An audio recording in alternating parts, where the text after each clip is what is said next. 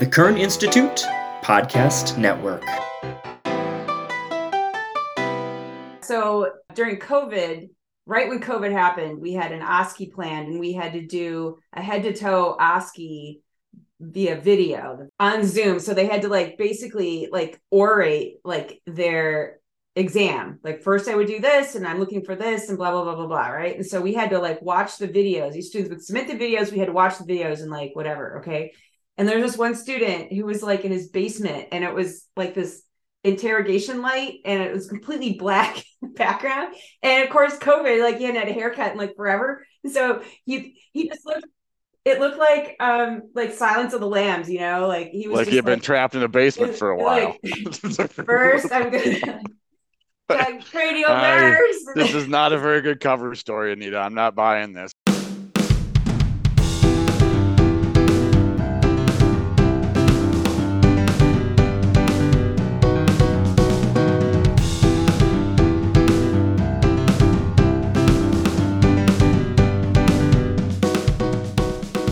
Welcome to Medical Education Matters. It's spring here. Actually, we're recording this on March 15th, and looking outside here in Milwaukee, it is definitely not spring. I think it's probably the same way up in Wausau, where two of our panelists are. But in any case, our topic for today is spring cleaning. So spring cleaning, what does that mean for us? There are so many topics that we've considered discussing, but haven't found a way to fit in. So for this show, we're cleaning up our ideas list. Each of us, and here on our panel, it's our regular panel, we have Herodotus Elenis, Anita Bublik-Anderson, and Jeff Amundson. We've picked a semi-random topic to toss out to the group for discussion. But before we do that, Anita, do you have an icebreaker question for us? I do have an icebreaker question. And of course, I'm referencing a podcast that I listened to where an author named Nick Gray, he wrote a book called 2-Hour Cocktail Party, and icebreakers are an essential part of a 2-hour cocktail party. And his breakfast, his go-to icebreaker is the Breakfast of Champions. So you start with your name, what do you do for work, and then the icebreaker question, which he would lead with, what do you have for breakfast? What's your favorite breakfast? So I'm going to start and I'll say, hi, I'm Anita. I'm clinical faculty at the Medical College of Wisconsin, Central Wisconsin. And what I prefer for breakfast is steel cut oats with berries and Greek yogurt. And the follow-up question is, what's your marker for when spring comes? How do you know it's actually spring? And I haven't seen it yet, but I've heard it. And it's when I hear more diversity of birds chirping when I'm walking my dog. I will say, Herodotus, you go next. That's awesome. I'm Herodotus. I'm a professor, clinical professor at the University of Minnesota. And breakfast, wow, so many good breakfasts, but I like mixed cereal. I am not an one cereal person. It has to be diverse cereal all mixed together with fruit and milk. So that's kind of my usually go-to breakfast. And you asked about marker for when spring comes. Wishful thinking for me, but I have always associated spring with Easter. So I grew up in Cyprus, and spring is associated with flower blooming. Easter celebration is really key in Orthodoxy. And don't take me wrong, I am not necessarily religious, but those childhood memories of just growing up with the flowers blooming, it's no matter where I am, snow or not, and there is plenty of snow in Minneapolis. It's what kind of makes me think that spring is coming. All right, I'm going to go next. So I'm Michael Brown, program manager at the Kern Institute here at the Medical College of Wisconsin in Milwaukee, Wisconsin. Breakfast every morning, just about, I have peanut butter and jelly on toast. And the specific peanut butter, the brand I'm neutral on, but it has to be stir your own.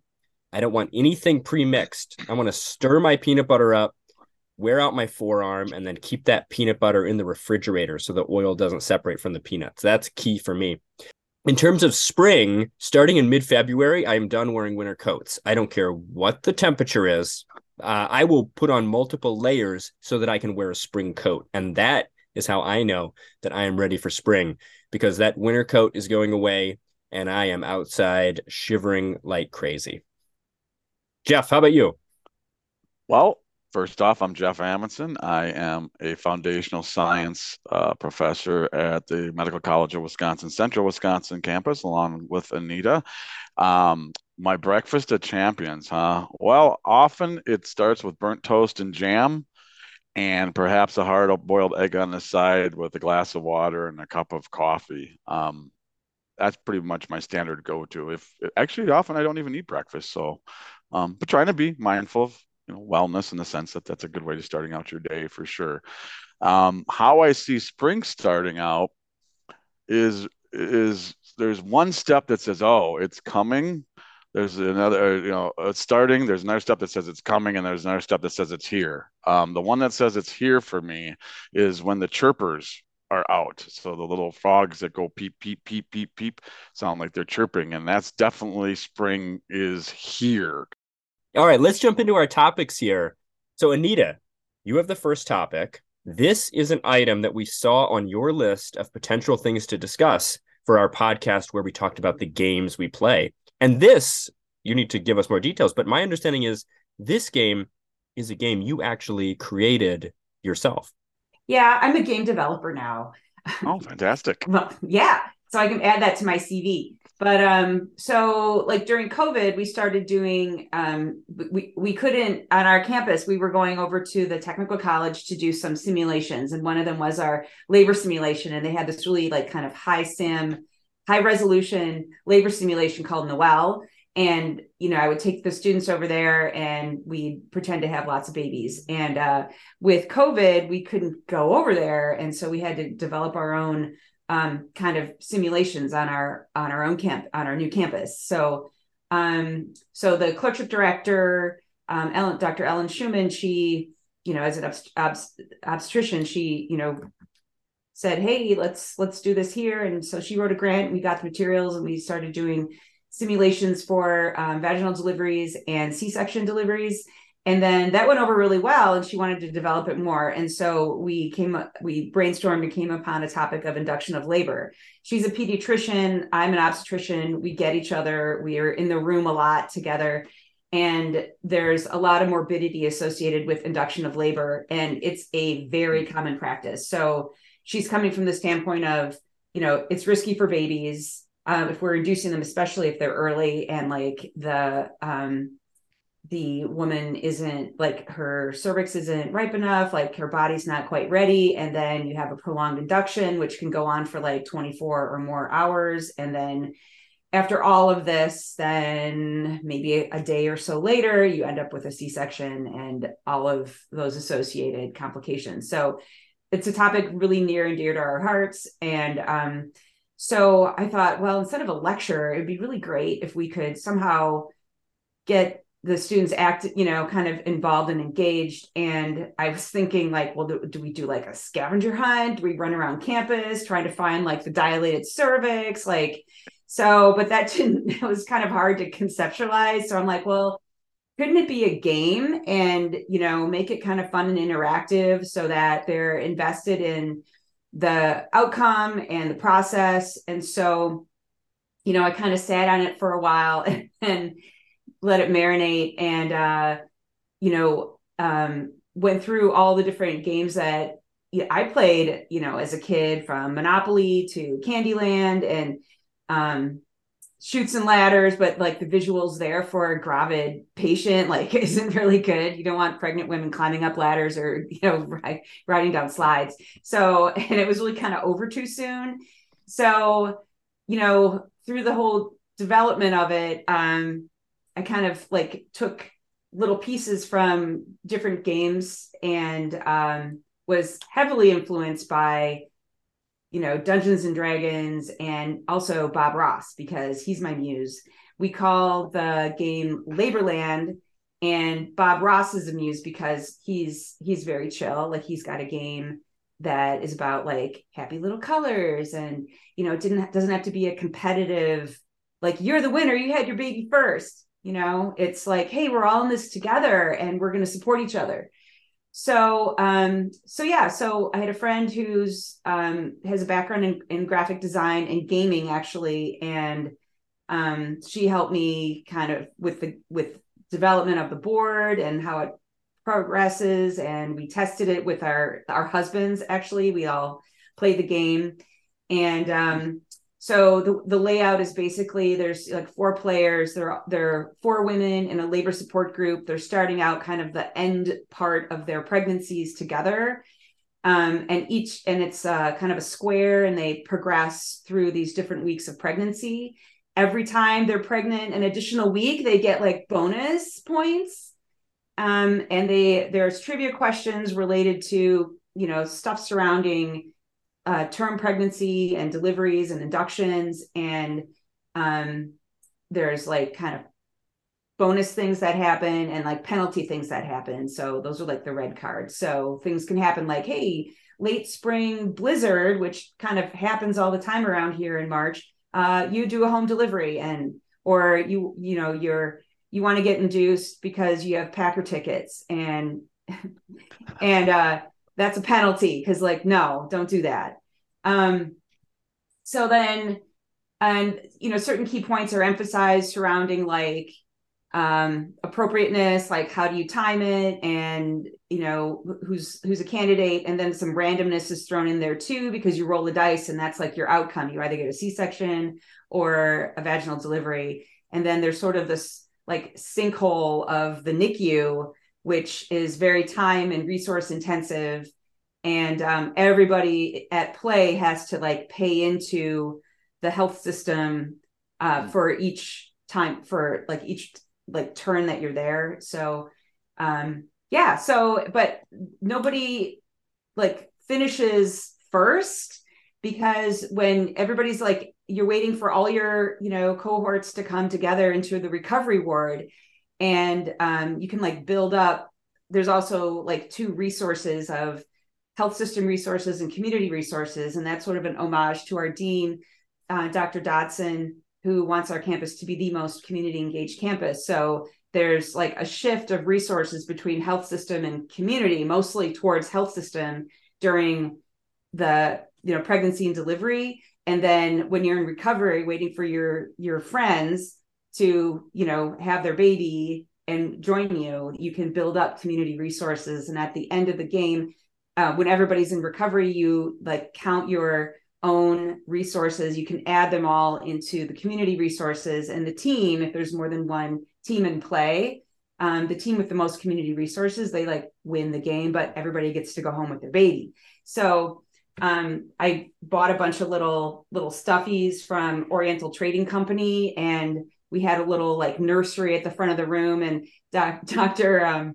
Schumann was at the front, the pediatrician, and they could like pick out which baby they wanted. Some had twins. And then we did pictures with a little bubble machine. It was like a little celebration. So that's the game I developed. It's just about a year old, actually, because it launched. We played it the first time in May last year. And so right about a year ago, I was like in, big time kind of game development, kind of thinking it through and taking little trips to Walmart, finding all my little trinkets that are part of the game. So that's my game, and we're going to be testing it. I have sites around the country that are interested in testing it, and hopefully I can apply for a learning resource grant and maybe get some money to work on developing it more. So that's my game. That's incredible, Anita. I'm sure also fame and fortune is right. shortly in your future. I'm guessing Herodotus and Jeff have questions too, but I just wanted to know when you compare students learning this material in lecture format or whatever previous formats were used, even the simulation format, what happens differently with the game? How do students respond differently? Yeah, so because they are actually playing a patient, and most of our learners, in medical school, like they themselves aren't parents. Maybe they've never even been onto labor and delivery. And so it's immersive, and it builds empathy for that patient experience. And there's a lot of things coming at women and the community during pregnancy, a lot of like competing interests. And so it kind of highlights that. So, I mean, I could have just done a lecture. It would have been a whole lot easier. But, you know, at the end, we did a debrief and I was like, okay, so who had a complication? And some people were like, you know, I got herpes and I needed to get a C-section, or like I had twins, or I was in the NICU, and you know, these are things that happen. So the report was that they had fun. It was engaging because, you know, who doesn't like playing games? So are you dropping off the podcast group when you gain a lot of fame and money? Is that how this is going to go? No, I'm always with you guys. Have no fear. Maybe we launch a Laborland podcast. Maybe. So Anita, I so many questions, but you know, one kind of Michael alluded to students' engagement. My question is even more on essentially the assessment of where are the students going to be before and after, and their knowledge and their ability in perhaps problem solving, because I think is one of the pieces that we try to give them, that problem-based learning discussion. I'm curious of whether this is the next part of the development for you along with the testing. Yeah, great question. So, and that came up. I presented this at 2 conferences this past year, and you know, that did come up. I was so focused on like just getting this out there by my deadline of play. I didn't even like think about like, oh, let's study it. It was like I gotta, you know, go to the printer, pick it up, and literally got everything assembled like the day before like we were the session. So like the next step is I do have a survey just for like kind of QI, and also it was suggested that I do like a pre and a post for learners, especially at the medical student level learner, to determine that. But I will say this, APGO, which is the Association Professors of Obstetrics and Gynecology, I think that's what it is, but it's sort of like the teachers of obstetrics. They created an app called Well Mom, and what we've tagged with our clerkship students is that they, you know, take this experience of Laborland and then apply they follow a patient along, you know, on their clerkship who presents for induction, and it talks about, you know, what's their bishop score, like how are they dated, like do they have any other kind of, you know, other medical issues that are coming into play for the reason of the induction. And so they follow the patient. So the intention is for them to, well, you know, some hospitals in the area have an extremely high induction rate, and so it can be really hard for a learner to question, to be like, hey, so why is this patient here for an induction? Like, why are we doing this induction? Why were their dates changed? Or, you know, and they can use the knowledge from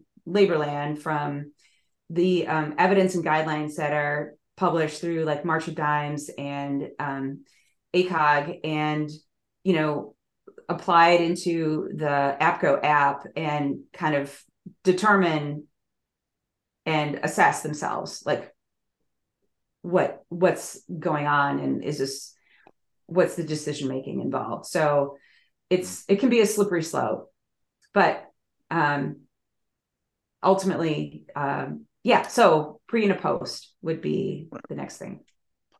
I want to key in on the point you made about, you know, it would have been easier just to do a lecture. I think, and I'll use this as a setup for when I get to my point about learning styles, but you know, that's I think the crux of what makes a teacher is that more challenging methodology.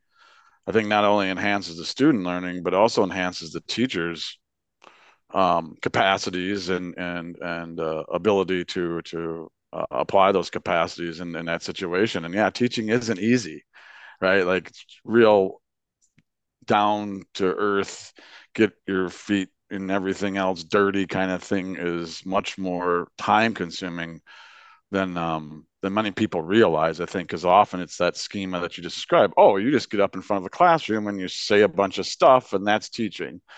When I think your game really is an exemplar of what it takes to be a, maybe cliche word here, effective teacher. But kudos on you for taking on that challenge, and I just want to recognize that. Thanks. Yeah, it was super fun to do too. I mean, just my own learning involved in like, hey, how do I put a game together? Like I was my friend who's our husbands work together and our dogs play together. So like that's how I know her. And it was like, hey, can you like, are you interested? You want to like be involved in this? Her name's Michael Schultz. And she was like, yeah, sure. But she was in the middle of finals. She's getting a master's in data science. And she was like, hey, yeah, sure. Let's do it. And I'm like, so, okay, thanks. She was extremely generous and with her time and patience with me. And so, yeah, it was a learning process for me too. Like what's involved, the creative end of it, of, things that are just lying around in the cupboard of different games. And then there's a whole other level of like game theory and game design and gamification. I mean, it's just like it's so much bigger. Really interesting. The board game industry today seems to be all about coming up with a successful board game. I mean, obviously that's step one, as if that's so easy. But once you've achieved that, then thinking about ways that you can expand the game, partly to get people to buy more things, of course, but also to add more replay value to the game. I put in the chat here, which you may have seen, a breastfeeding expansion pack for the game. Talk about community resources and other things and gathering those, trying to have that support and the complexities between the hospital system and the information you're getting there versus information you might get other places. Any other expansion pack ideas, Anita? Yeah. So we thought even about like different languages, different different cards that could align with the kind of patient population or certain community issues that are going on, like if it's an urban environment, a rural environment. We have a large Hmong population. One of the characters of this game is Hmong, and so I wanted to highlight that diversity. And so if there's a community of a lot of like Asian Americans or I don't know, African Americans, or and it could be expanded into languages like internationally also, or even different learners. It could be nursing students, PAs, nurses, faculty, even in like a birthing education classroom, so that women in this situation, in pregnancy could learn about like all these competing interests and possibilities of like what could outcomes be, because it's not always butterflies and flowers. Like pregnancy, it holds some risk for women, and like it's real. And I don't think we actually even consent and like talk about it very much, that how risky and dangerous it can actually be, and that we do a really good job taking care of patients in the hospital, but there can be risks and complications to the patient and the baby. That's what some call culturally responsive or culturally relevant teaching. So good on you for that. That's a focal point even in the new curriculum that we're developing at the Medical College of Wisconsin, which is to have inclusion represented through that very methodology that you're describing. So good on you for that. Thanks. I love the idea of the interprofessional education focus and how that could be brought in, and then even to have it as part of patient education. I think about preparing for labor and delivery with my wife, both of us who were among the folks with relatively little familiarity with that, not around babies, not around people and with knowledge of their delivery experience, really. And the idea of playing a game to explore those things is a really intriguing possibility. Thanks. So Jeff, you brought up learning styles, and I want to hear you talk next. I think this podcast is going to end up being a two-parter here. So let's Jeff, let's have yours be kind of the second spring cleaning topic we tackle for this episode, and then we'll get another episode where we can have some more spring cleaning topics. So you brought up learning styles, and that's what we want to hear you talk a little bit about. Learning styles are a big thing in education, but they may not be the big thing that perhaps all of our audience fully understands. As I was preparing to talk about this today, I was reflecting on, first, what does spring cleaning mean? For some of us, it's a process of opening up all the windows in the house and cleaning up the house from all the dust of winter, so to speak. And some of us, it's a process of going out into the garage and, getting ready to toss, at the end of the driveway, we have the spring cleanup where the town pays for large items to be discarded, kind of thing. So it's a process of discarding things maybe that you've been holding on to for a while. I thought it's also reflective of what Mother Nature does, right? Like every year we come back around to these various transition points, and it's a transition from this is being used as this right now, right?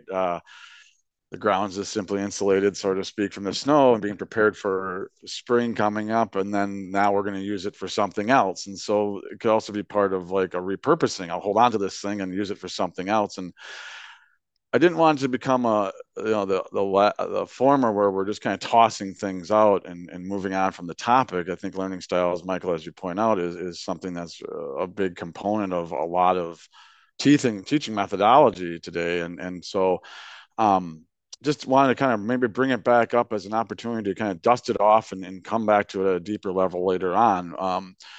Notably, we will be doing a themed issue of the Transformational Times around this topic as well. So kind of take a pros and cons of it. But for now, we'll just talk about the basic ideas and what we see. And, so when someone comes to me and says, I have I'm an auditory learner, I'm a visual learner, I'm a tactile learner, one of the first things I asked them is explain to me how then you're not utilizing all of those things right now as we're sitting here engaging one another, right? I mean, you see me, I see you, you hear me, I hear you. You're aware that you're sitting or tactily stimulated by something in your environment. So ultimately, it boils down to that, right? What we found out is, like the brain, things are localized but distributed, and things interact with each other. And so while there might be a preference to engage information in a particular way, it doesn't mean that a person should get locked into thinking that this is my style and the only way that I can learn, which then leads us to the next question of how does that lead to a fixed mindset of, oh, I can only be an auditory learner any other way, just ain't going to work for me. So that's where I'm at. And in comparison to saying, oh, well, I prefer things come visually to me. However, I can, sit and listen to a podcast and simply gain a lot of information that way as well, too. So I think that's what we need to kind of do to dispel the myth that there's we each have one particular way of learning something. So that's really what I want to touch on today, is just kind of get that out from storage, so to speak, at springtime here, dust it off and start thinking about it again.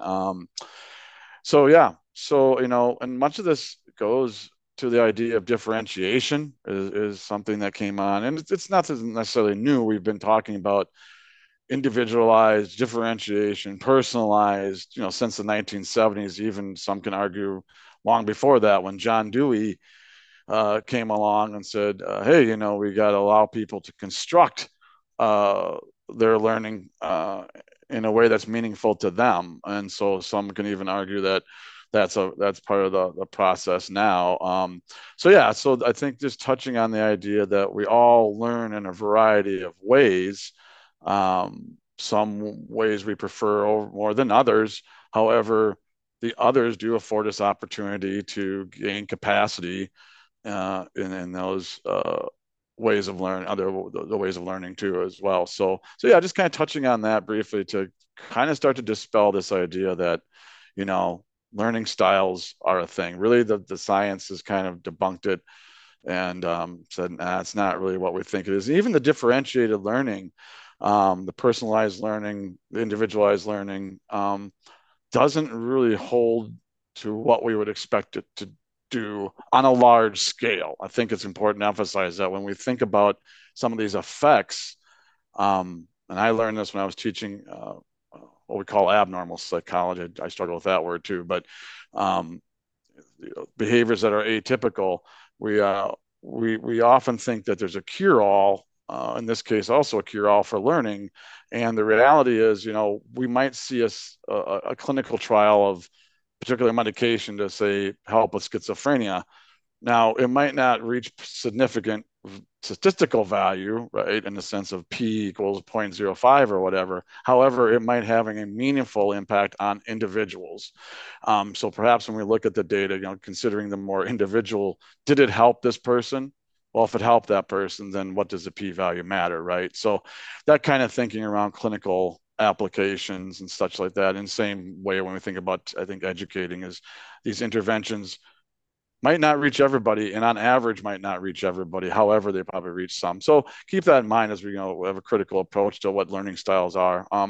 Yeah, just some pretty general thoughts about that right now. Is again just to kind of get things stirring. If people are interested, there's a really kind of interesting website called Aeon, AEON, has a lot of good essays from reputable individuals. I won't use the term peer review, but they are peer critiqued before they're posted on the website. But there's a good article on the evidence is clear, learning styles theory doesn't work. So check that out as a good historical and contemporary thinking around what we define as learning styles. But like I said, my concern is that, and I haven't found any research on it, is whether these fixed mindsets are also a type of fixation on a learning style when we start thinking about Dweck's work on growth mindsets, and of course we can question that too. But for now, let's just leave it at the learning styles are not necessarily a thing; they're just a preference. And often I would say too is it seems intuitively like a great idea because we all come, or many of us come from educational systems that are structured around the teacher as the focus. And so when we as parents start to hear of programs that are more student centric, we have a bias perhaps because, well, I grew up in a situation where they didn't respect me at all and didn't recognize me as an individual. I wasn't an agent in the learning. And now I have kids who have the opportunity to be agents in their learning. Heck yeah, I'm going to support that, whether the science says it's good enough or not. So a lot of other things playing in. Again, that would require a more deeper conversation than what we have time for right now. But that's kind of where I'm thinking as I dust off this topic and get the closet cleaned out and the garage cleaned out for spring, so to speak. That's so interesting. Well, and I want to emphasize too, tie it back to Anita's point quickly here, is that cultural responsive teaching, that's like the next, we talk about differentiation, individualization, personalization, which learning styles fall within that stuff, right? That we address the individual as an individual with all their experiences, all their background, and other attributes of the individual, is what Anita, I think, was getting at with her game, is that, look, this has to be culturally responsive. That's part of someone's experience, their lived experience, right? So that in itself too is another, development from this idea of thinking about the individual. But just to add that as a critical point, I think too. Yeah, and Jeff, one of the things that you mentioned, a couple of key points that I got out of what you said about learning styles. One is the preferential piece is not necessarily the that fixed mind. I'm a visual learner. It doesn't mean that that's all I learn with.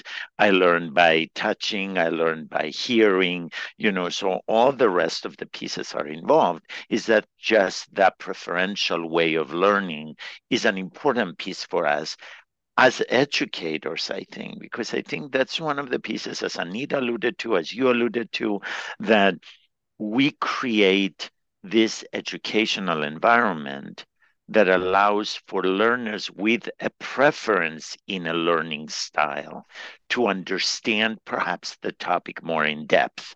It doesn't have to be one way, but we create these pieces so that each one of us can be more engaged, have better understanding, without necessarily saying, oh, yeah, lecture is the way to go, audio is the way to go, visual is the way to go. It's all of the above. Mhm. Right. And I think Yeah. that's a very critical point that needs to be shared with the learner too, is that we have a purpose for doing this. It's not meant to make everything okay, meaning like, oh, it's okay that I only learn this way. For example, I have been working with a student, and another faculty member has been working with that student, and the other faculty member had them doing a self-assessment of their learning style. Oh, and then the student's like, oh, I'm an auditory learner. From my perspective, if that isn't explained to the student in depth of like this conversation, like, okay, yes, it's more of a preference. It's not like what you're locked into. I want to encourage you to think in other ways as well, and try to work on that, because I think what can happen is that can become an, oh, you just confirmed everything I thought about myself, and I'm an auditory learner, and I don't have to try on anything new Mm. because, well, this test confirmed that. And now one faculty member is saying it's okay to think this way, and another faculty member is saying, whoa, whoa, whoa, whoa, time out here. So it can all of a sudden become a barrier now, right, to helping the student like think about what they're learning in a way that's going to be conducive to performing at a higher level, right? So, especially if the students had success, and that's Yeah. often what we see with the learning style is that, oh, it's a comfort zone for me. I'm not going to get outside my comfort zone. I've had a lot of success. Look, I graduated top of my high school class. I got, I graduated from a major institution. Everything points to like, I'm an auditory learner. This is how I really succeed. And if it gets confirmed, and the more it gets confirmed, the harder it is, of course, to dig away from that bias and become a master adaptive learner and recognize when that technique is no longer really having the impact it might have um, in previous learning environments. And now in medical school, completely different learning environment. It might not play out. And if it's getting confirmed, we might be faced with even more challenges. So I think, Herodotus, your point about explaining the thinking behind this is important for learners. So this reminds me of a couple things. I mean, the theme of the show is spring, spring cleaning, cleaning out the closet, the garage, or whatever it is. But spring is also a time of transition, and transitions are challenging. Like you might get a foot and a half of snow, and your car might hit a snowbank, and like in your driveway. And not that this just happened to us or anything, but so like they can be challenging, these transitions. And so learning, like knowing enough about yourself, like, hey, I'm like super comfortable in winter. Like that's great. I have all my gear, and like I'm in my comfort zone there, but oh, guess what? Things are going to be changing, and we're going to have to learn to become that master adaptive learner. That's like part of the process, that you have to be a little uncomfortable. And that's part of where I see the challenge of incorporating medical humanities into the curriculum, because we bring the medical students, or at least we did in the discovery curriculum. We brought them to the art museum, and they would be in the galleries at the Whitson Art Museum and be challenged by what was there. Like, tell me what you see. Like, and some of it was it was awkward, and it was hard because it's a different environment. It's not a space where medical students traditionally have spent a lot of time. And so looking at something and thinking about something, interpreting it, and talking about what you see, what you're getting out of it, can be a really hard place. And I think it's a safe environment, and I think it's absolutely necessary to encourage that master adaptive learning part of it. So I hope this is something we can continue to advocate for in the Fusion curriculum. I think it's essential. Yeah, and I think a quote summarizes what you said. I forget her name now, and I apologize. I want to say Hannah was her first name. She was a former president of the University of Chicago. Hannah Gray. She was the president when I graduated from University of Chicago. Oh, wow, fantastic. Well, she was quoted as saying, education isn't meant to make you comfortable. It's meant to make you think. Yep, indeed, that's what she Yes. said. Hannah, love it. What a great place to end our spring cleaning podcast.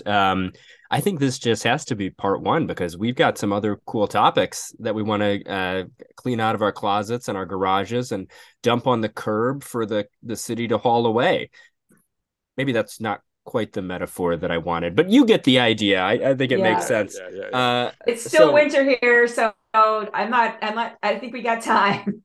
Well, so this is our initial little dump, Michael. It's our initial little dump. We're gonna, if you're like me, I run back out to the curb and have a lot of second thoughts and re-grab stuff. Like, plus the back door out the basement is still covered in snow, so we can't get the really big stuff out just yet. The snow has to melt a little bit more. there you go. There you go. Well, thanks so much for listening, everyone. My name is Michael Brown, and on behalf of Herodotus Alanis, Jeff Amundsen, and Anita Bublik Anderson, thanks so much for listening. If you get a chance, leave us a 5-star review. It helps other people find the show, and we look forward to bringing you more great content soon.